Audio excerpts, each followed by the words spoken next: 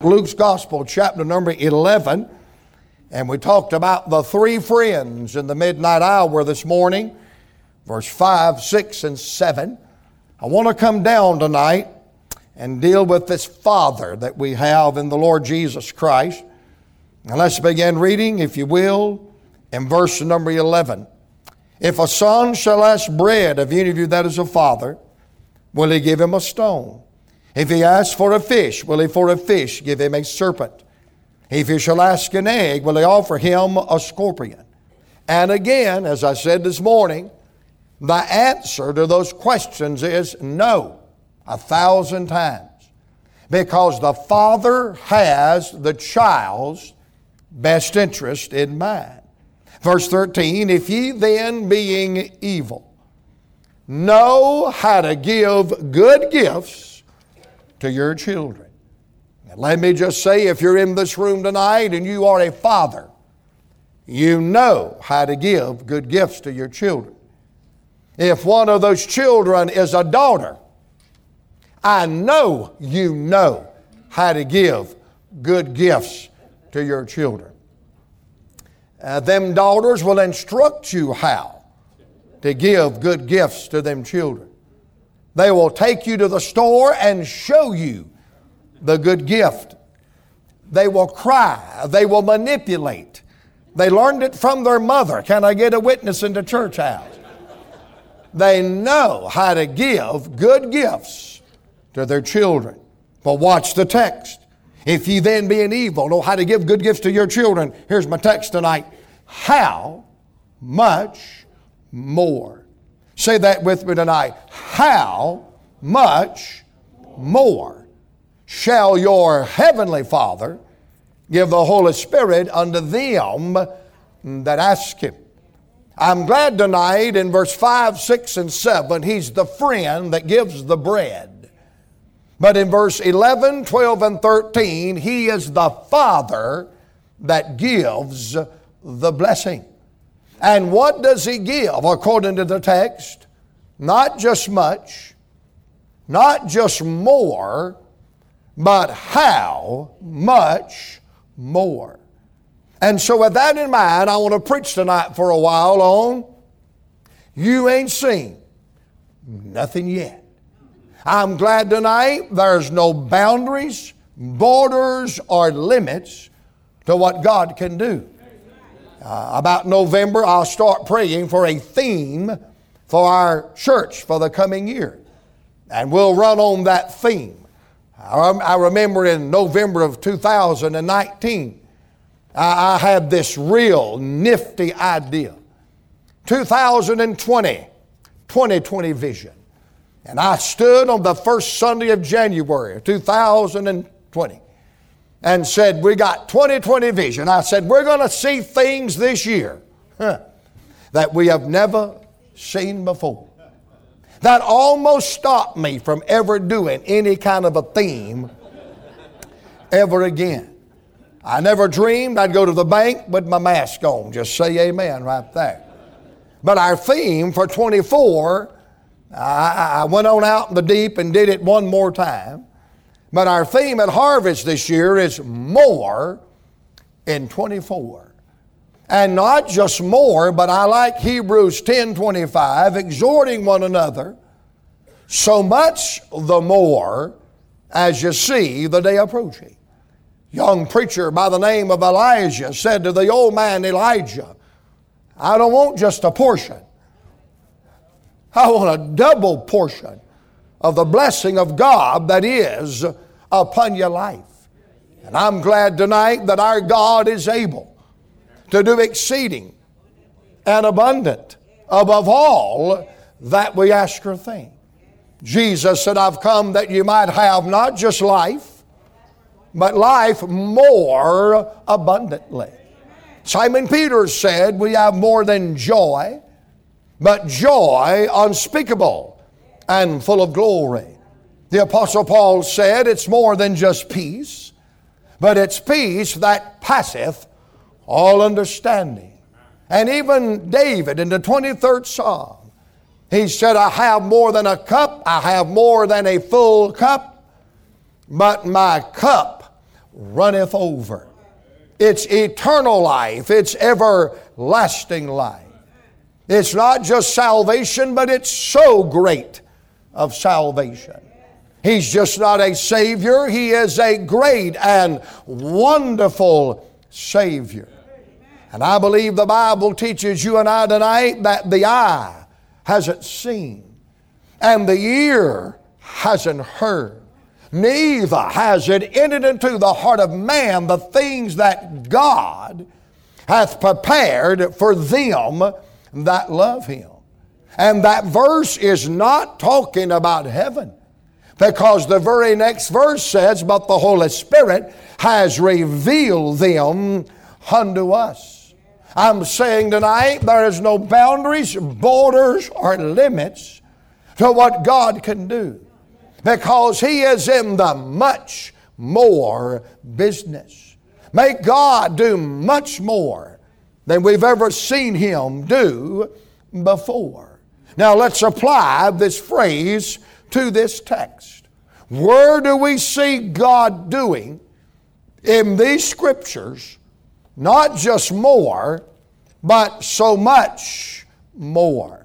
Where can we see? You ain't seen nothing yet. Well, back up in the first part of the parable. The message this morning, this lost, hungry man getting bread for his life in the midnight hour. It is a picture of salvation. It is a picture of someone that comes to know Jesus Christ as their Savior. And can I say it like this tonight? When it comes to God saving sinners, you ain't seen nothing yet. You know, in the realm of salvation, God is able to save to the uttermost and to the guttermost. Just when you think God has saved the worst, diabolical, wicked sinner in your county, you know what He'll do? He'll reach way below the bottom and save another one. Because tonight, ladies and gentlemen, there are no boundaries and borders or limits to God's plan of salvation and God's power of salvation. There is no sinner beyond the long reach of the grace of God. There is not one soul on planet Earth that Jesus did not die for. I enjoyed that so much, can I say that again? There is not one soul on planet Earth that Jesus Christ did not die for. You say, Brother Joe, I gather from that you are not a Calvinist. You got that right. I'm not even kin distantly to a Calvinist. One of the greatest insults to the grace of God that it's ever been, that He died for this one, but He didn't die for that one. And that one can be saved, that one might be saved, and that one cannot be saved. That's not the grace of God. That's muddying the grace of God. Let me tell you what the grace of God is.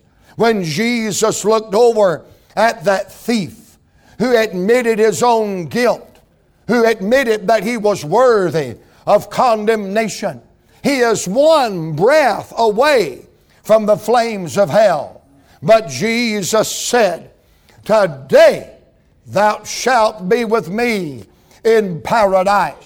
I just believe tonight if God can stop the plan of redemption long enough to save one more sinner, there is no sinner in old California that is beyond the long arm reach of the grace of God. I don't believe tonight you can witness to the wrong person. I don't believe you can go soul winning after the wrong person. I don't believe you can hand a tract to the wrong person. I'm glad when it comes to God saving sinners, it's how much more. no matter who they are, where they've been, how long they've been, how far in sin they have gone. I'm glad love went deeper. I'm glad the nails went deeper. I'm glad to tell you tonight, ladies and gentlemen, I feel like preaching. Amen. That there is a fountain filled with blood, drawn from Emmanuel's veins, and sinners plunge beneath that flood, lose all their guilty stains. I mean, it may be a thief upon a cross. It may be a jailer in the midnight hour. It may be Cornelius and Lydia down by the riverbank. It may be those unbelieving Jews on Pentecost Sunday. But I'm glad when the Word of God is preached and salvation is offered. I'm glad Jesus receives all and excludes none. Jesus said, the Son of Man has come to seek and to save that which was lost. For they that are whole need not a physician. I'm glad Jesus left heaven for me. He left the comforts of glory for me. I'm glad when it comes to God saving sinners, emancipating people from the addiction of sin, changing their life, making them heaven bound and hell proof. There are no boundaries. There are no borders. There are no limits. For when it comes to God saving sinners, you ain't seen nothing yet. He can save and save again. I grew up in the mountains of Virginia, the buckle of what we call the Bible Belt. Everybody in Virginia is either saved or they're a kid to somebody that's been saved. Jerry Falwell won the whole state to Christ in 1979. A great revival broke out in those mountains, and a lot of guys my age were saved and called to preach. But after I had been preaching about 5 years, the Lord opened up the door for me to move to Atlanta, Georgia. I don't know how much you know about Atlanta, Georgia, but it is not the Bible Belt. It is not the buckle of the Bible Belt. It is not even the holes in the Bible Belt. Me and my wife moving from the mountains of Virginia to Atlanta, there's a TV show about it called the Beverly Hillbillies. Right there next to the Waltons. That's what it was like. It was like Andy Goober and Gomer and Aunt Bee had moved from Mayberry to Pilot Mountain. And I mean, we're in Atlanta. I mean, brother, we're the modern day Sodom and Gomorrah. I won't ever forget the first time I went to preach for Brother Jack Treber, the guy that was carrying me around that day. I said, man, I want to go see San Francisco. I want to see Pier 39. I want to see the bridge, man. I want to see this place. And he said, you know how they talk in California. He said, oh, Brother Arthur, that's dangerous, man. You'll see some weird stuff. I said, dude, I'm from Atlanta, Georgia. Been there, done that, got the T-shirt. I want to go see it. I mean, brother, by the time they get to our church, listen, they've been to the abortion clinic. They've been to the tryout centers. They've been to the halfway house. Someone asked me not long ago, Brother Joe, I guess you have some good people in your church. We don't have any good people in our church. All the good people join the First Baptist Church. All the jacked up, messed up people come to Harvest Baptist. We got a church full of old sinners that were on their way to hell, but somebody loved them and somebody preached the gospel to them. And listen, I have very few first generation Christians. I mean, most of the time, by the time they get to us, they done been there, they done that. Man, they're in the muck, they're in the mire, they're in the deep degradations of sin. And I have my friends that pastor in real conservative areas say all the time, oh man, I bet it's awful pastoring in a place like that. Man, I bet it's terrible trying to have a church in a place like that. And my answer is this: the greatest joy for the last 40 years of my sojourn. It's preaching the gospel and watching the power of God and the power of the gospel reach down in the mire, reach down in the gutter, pick them up out of the miry clay of sin and take them from the mire to the choir.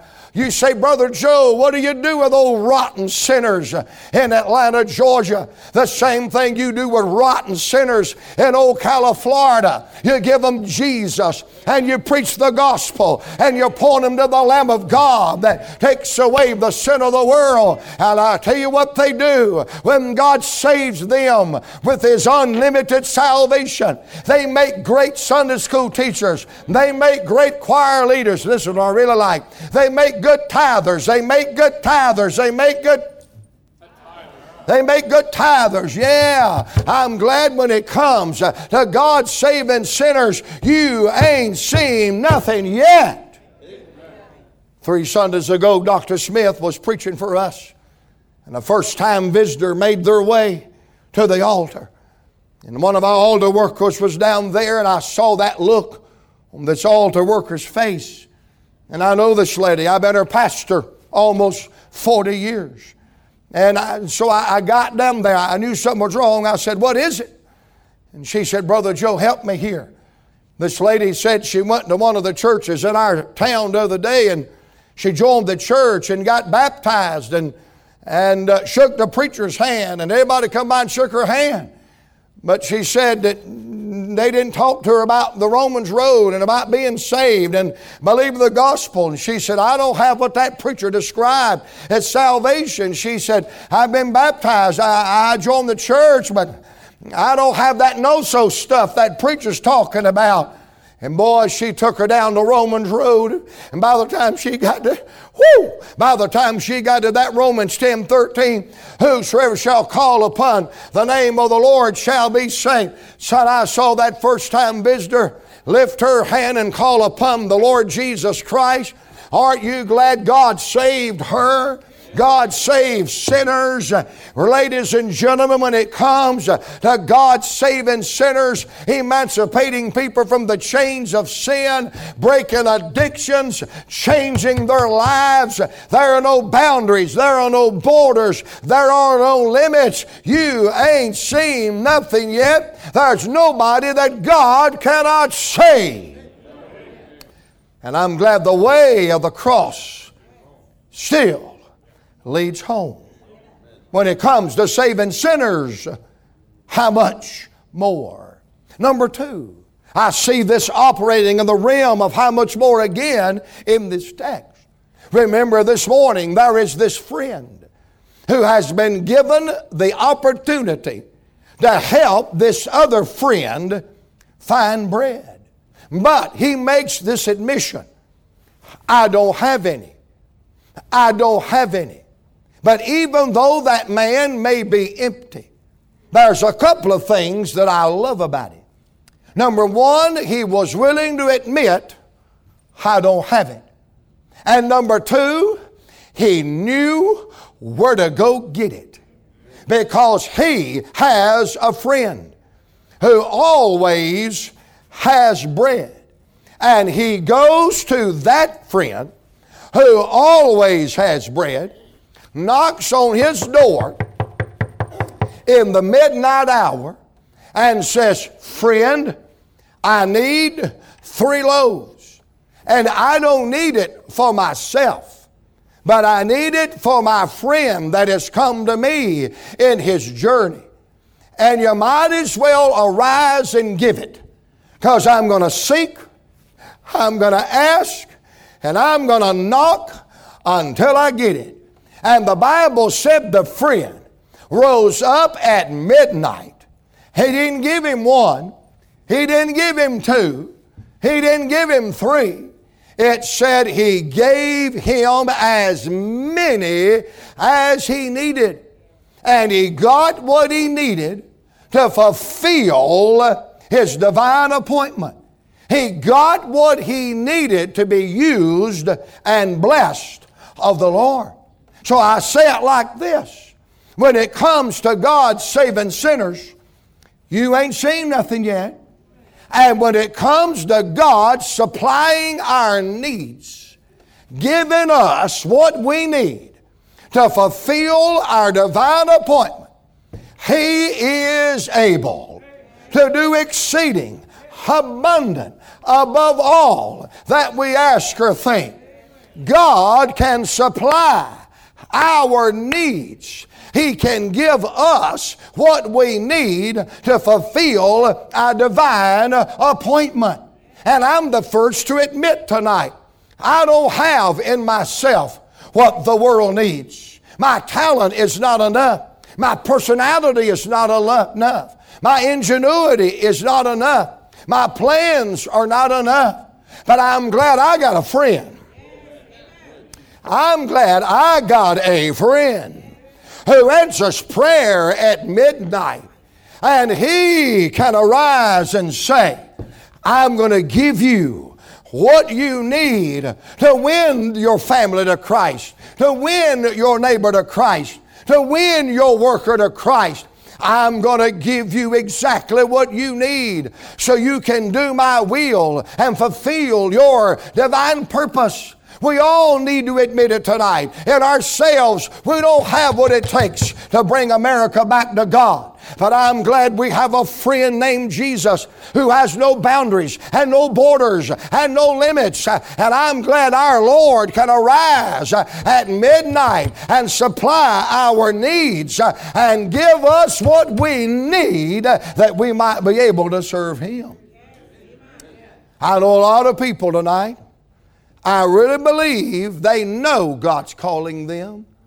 I believe they know God has a special work for them, but they're holding on. They won't turn loose because they are afraid. They're apprehensive because somebody is in their ear trying to talk them out of doing the will of God by saying things like this. You have bills. You have children. You have obligations. Why, you can't give it all to God. You've got bills. You've got obligation. You've got children.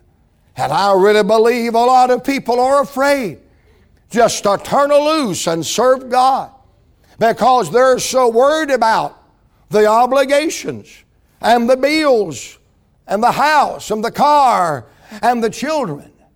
But I've come to tell you tonight, God knows about your house. He knows about your children. He knows about your car. Even if it's a broke down Dodge, He knows about your car. He knows about your children. He's the one that give them to you. And you know what else He knows? He knows He owns the cattle of 1,000 hills. And He knows at midnight He will arise and give you and your family exactly what you need to fulfill your divine appointment. Can I brag on my Heavenly Father a little bit and tell you this tonight? He makes house payments. He makes car payments. He buys groceries. He educates children. He's not broke. He's not in the welfare line. He's not on Social Security. He's the King. He owns it all. And how much more He'll give us what we need to fulfill our divine appointment. You say, well, Brother Joe, doesn't the Lord know I have needs? Yep, but He knows something else. There's a fish out there swimming with some money in its mouth. Go catch him. Brother Joe, doesn't the Lord know I got needs? Yep. But He knows there's a donkey about to die and you can use his jawbone to whack the enemy.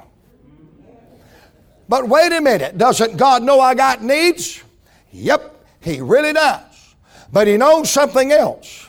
While you were in Genesis 22 facing Mount Moriah, coming up the rough side of the mountain with Isaac and the wood, He knows coming up on the other side is a ram.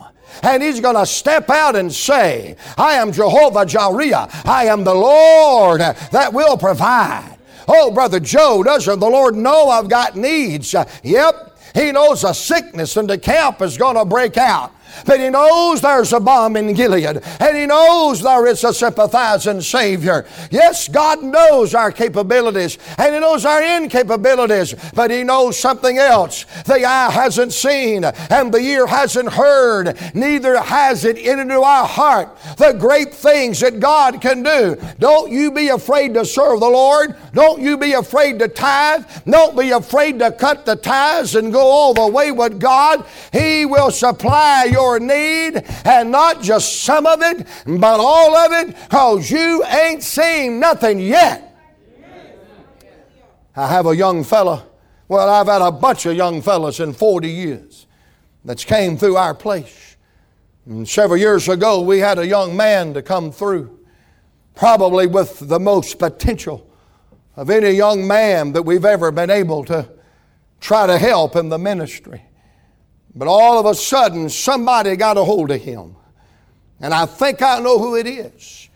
But since we're not supposed to judge nor gossip, I will move on. But if you really want to know, I'll tell you after the service. And it won't be gossip. We'll be sharing pertinent information. And if nobody else hears it, it ain't gossip. Boy, you women ought to love that point right there. Say amen. But somebody got a hold of that boy. And somebody got it in his head. Brother Bloom, somebody got it in that boy's head. That if you serve God and go all the way with God, you won't ever be nothing. You won't ever have nothing. And you'll have to live like a pauper the rest of your life.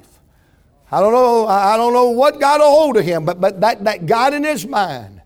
And I watched him day by day, month by month, take a match to his potential and burn it to the ground. But let me forward the story.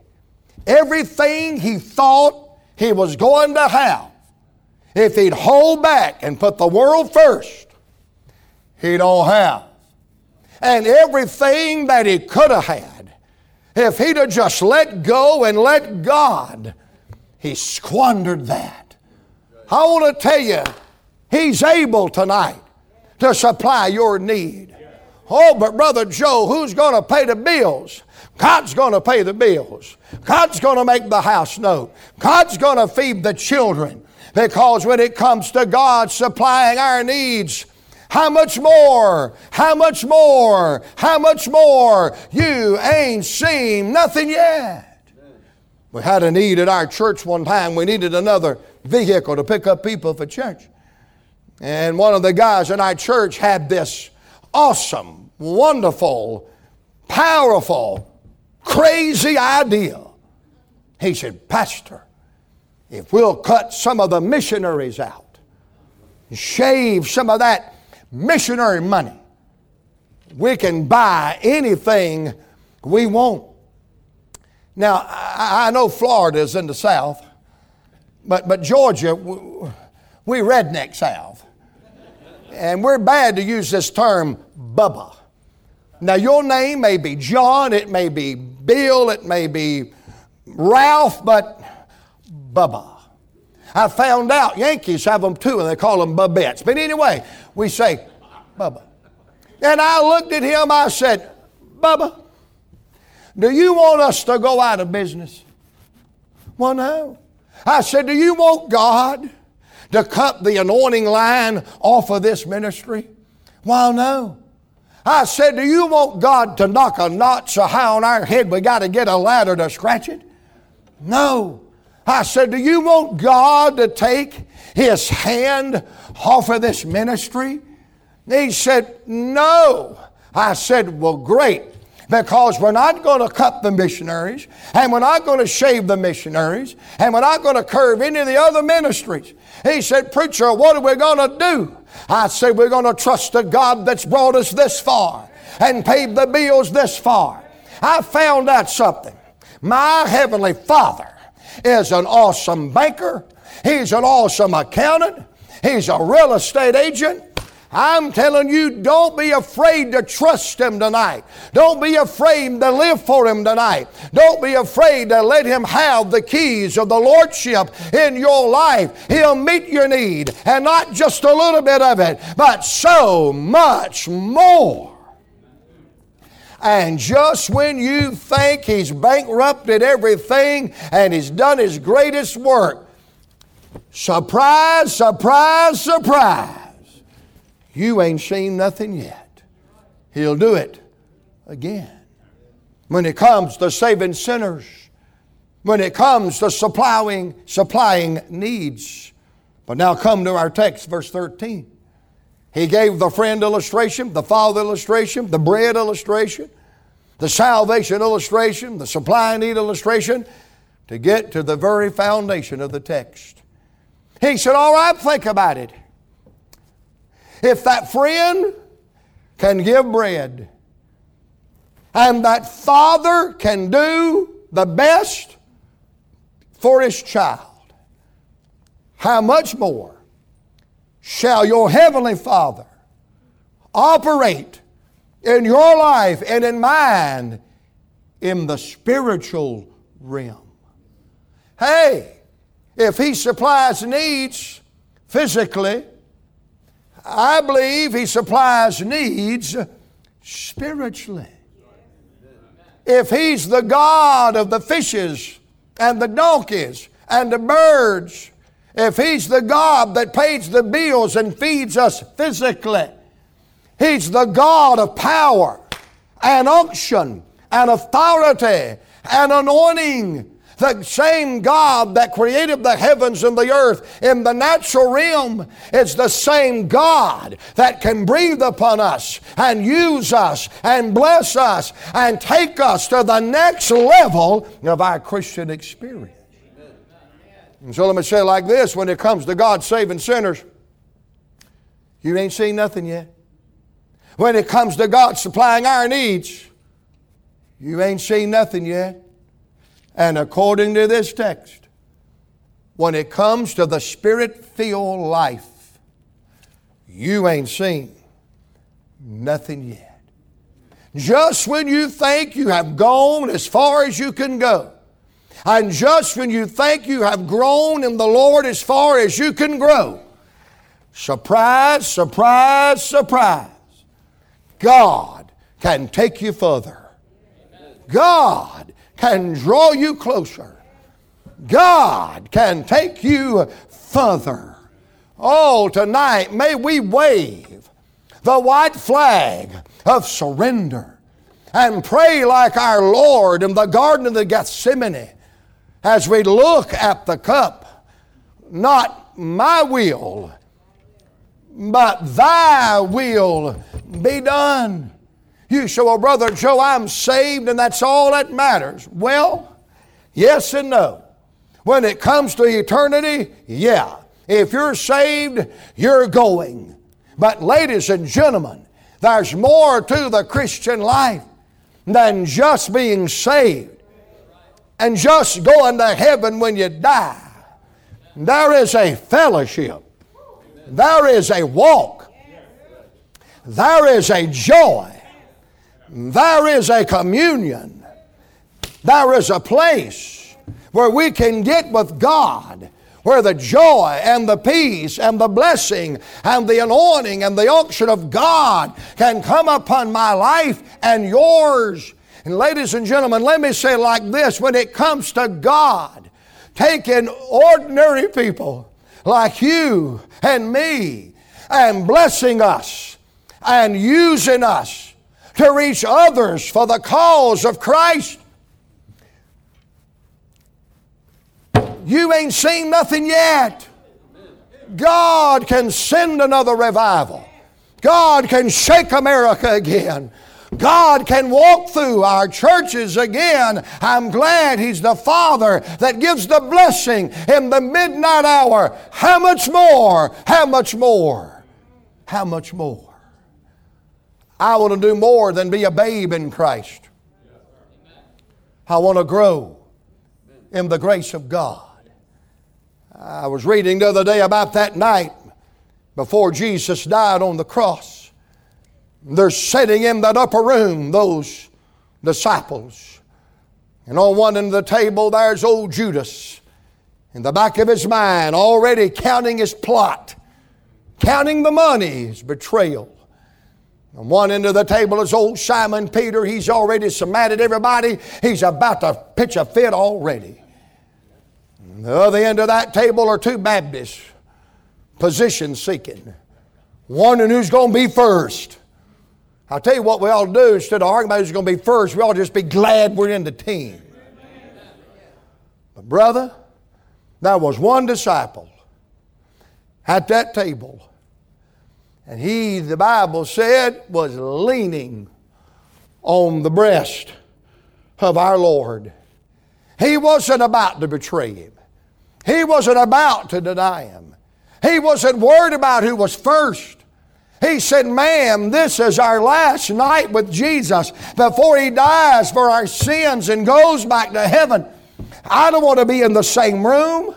I don't want to sit at the same table. I want to get as close as I can get.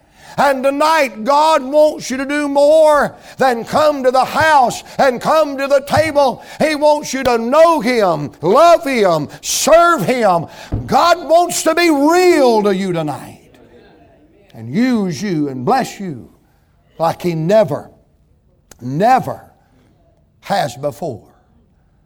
I'm glad tonight, ladies and gentlemen, there's a place where God wants you to go, and a place where God wants me to go, and bless us and use us and draw us closer than we've ever been.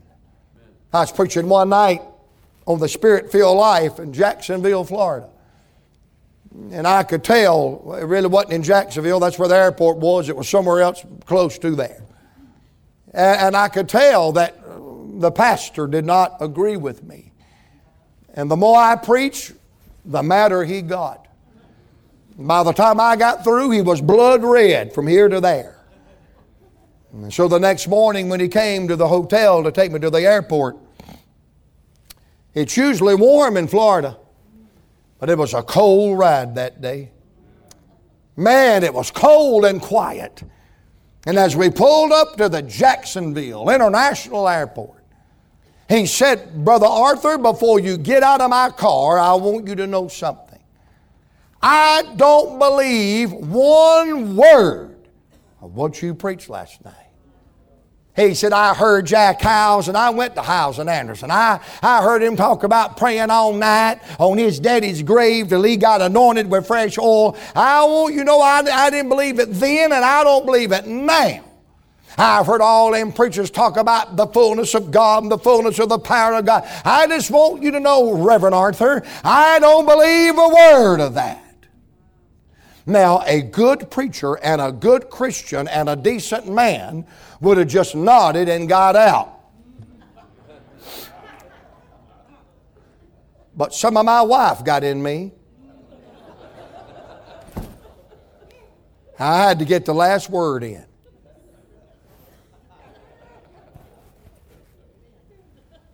And I said, sir, can I say something before I get out of this truck of yours?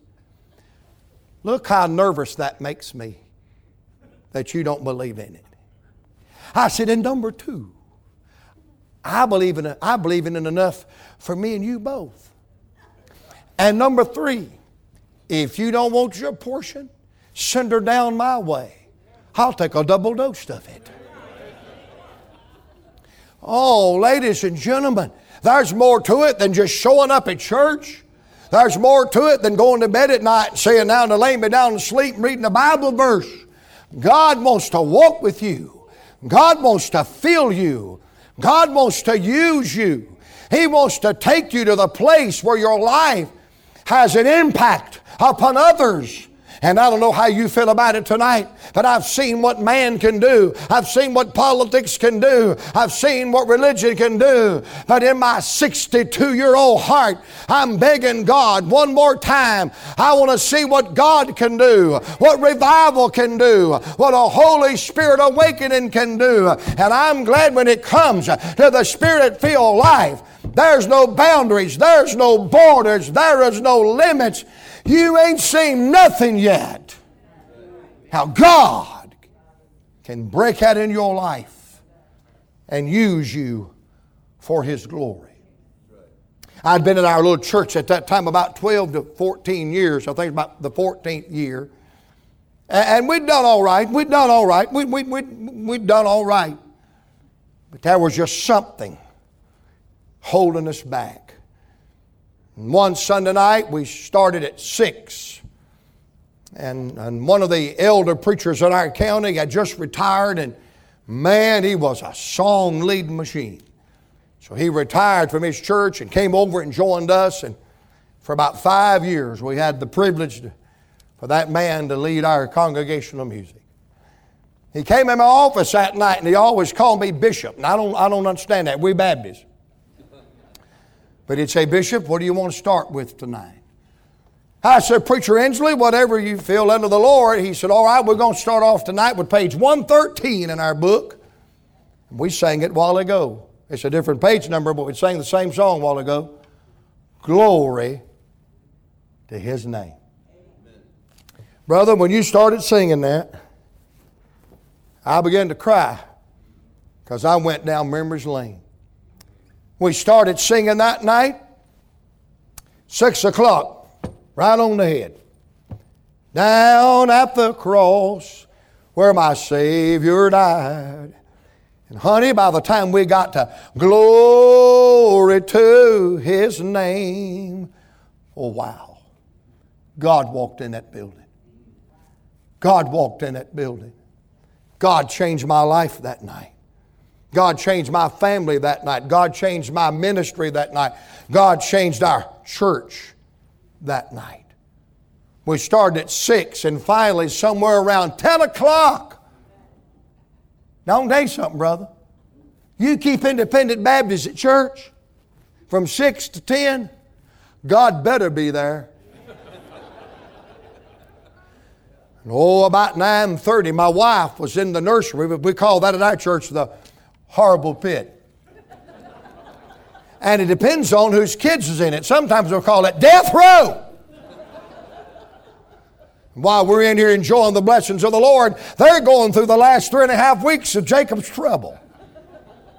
And they've been in there since from 6 to 9:30. That's rough. I mean, when you're in a nursery that long with squalling young'uns, like Jerry Clower, somebody shoot up in here. We need some relief. Don't you look at me like you don't know what I'm talking about. You got the CD and I do too. By 9:30, she said, I'm going to go see what's keeping Joe. And boy, she made her way out of the horrible pit down that hallway and came back through that foyer. And this is her testimony. You ought to understand now, Mrs. Arthur is the very opposite of me. Quiet, very, very dignified. Looks like she walked out of a magazine I wanted to mess her hair up for these years. But I want to live. And boys, are some things just ain't worth it. Can I get a witness in the church house? Very dignified. In fact, we got in an argument a while back and I told her, I said, you know what? I said, you'd have made a good Methodist preacher's wife. And she said, I may have, but right now I'm married to a loudmouth Baptist. And then I said, get behind me, Satan. Boys, don't ever go that far because it ain't no coming back from that. She said, when I put my hand on that door, I felt the electricity. She said, I opened the door to see what was going on, and when I did, she said, I've heard my father talk about it, my grandpa preach about it, but it was foggy in there, baby. It was foggy. Now, I'm not talking about a holy roller. I'm talking about a Presbyterian, Methodist / Episcopalian Baptist saying that. She said, God was in that room. She said, I backed out and I went to the nursery and said, girls, I don't know what's going on in there, but there's somebody there tonight besides Joe. There's somebody up there tonight besides Joe. Amen. She said, there's somebody there besides Joe.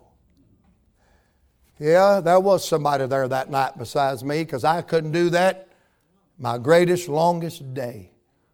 God changed my family that night. God changed our church that night.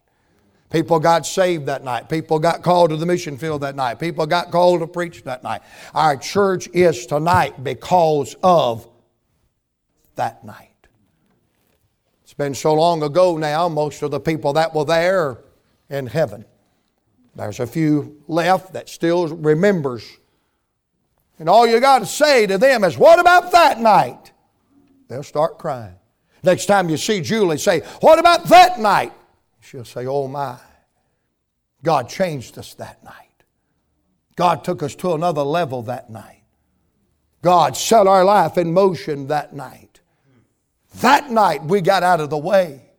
That night we emptied ourselves. That night we nailed ourselves to the cross. That night we got off the throne and put Jesus on the throne. That night God showed us that we were nothing and He is everything. And I'm just telling, when it comes to God using you and blessing you and making you effective in the spiritual world, no boundaries, no borders, no limits. You ain't seen nothing yet. I'm closing with this tonight. I said it again this morning. I've read this text backwards and forwards and over, backwards and forwards, over and over. And the only thing I can see that would keep somebody from the bread and to keep somebody from this blessing, according to this text, they didn't ask, they didn't seek, they didn't knock. Because our Lord Jesus Christ emphatically said, you seek, you're going to find. You ask and you're going to receive. Knock and it shall be open. It's up to Him to do it. But it's up to you and I to meet the obligations. Let's see what God can do. Much more. Much more. We're standing all over the building tonight, our Heavenly Father. Lord, as Jacob said, crawling on the ground, we're unworthy of the least of Thy tender mercies. But we're not here tonight, Lord, because we're worthy. We're here because You are worthy. And I pray, Lord, tonight that You'll help us. Help us to be soul winners. Help us to be witnesses for Christ. Help us to cut the line and go all the way and go further. And let You be God in us. Lord, take us to the next level. God, let us see how much more. In the mighty name of Jesus tonight we pray.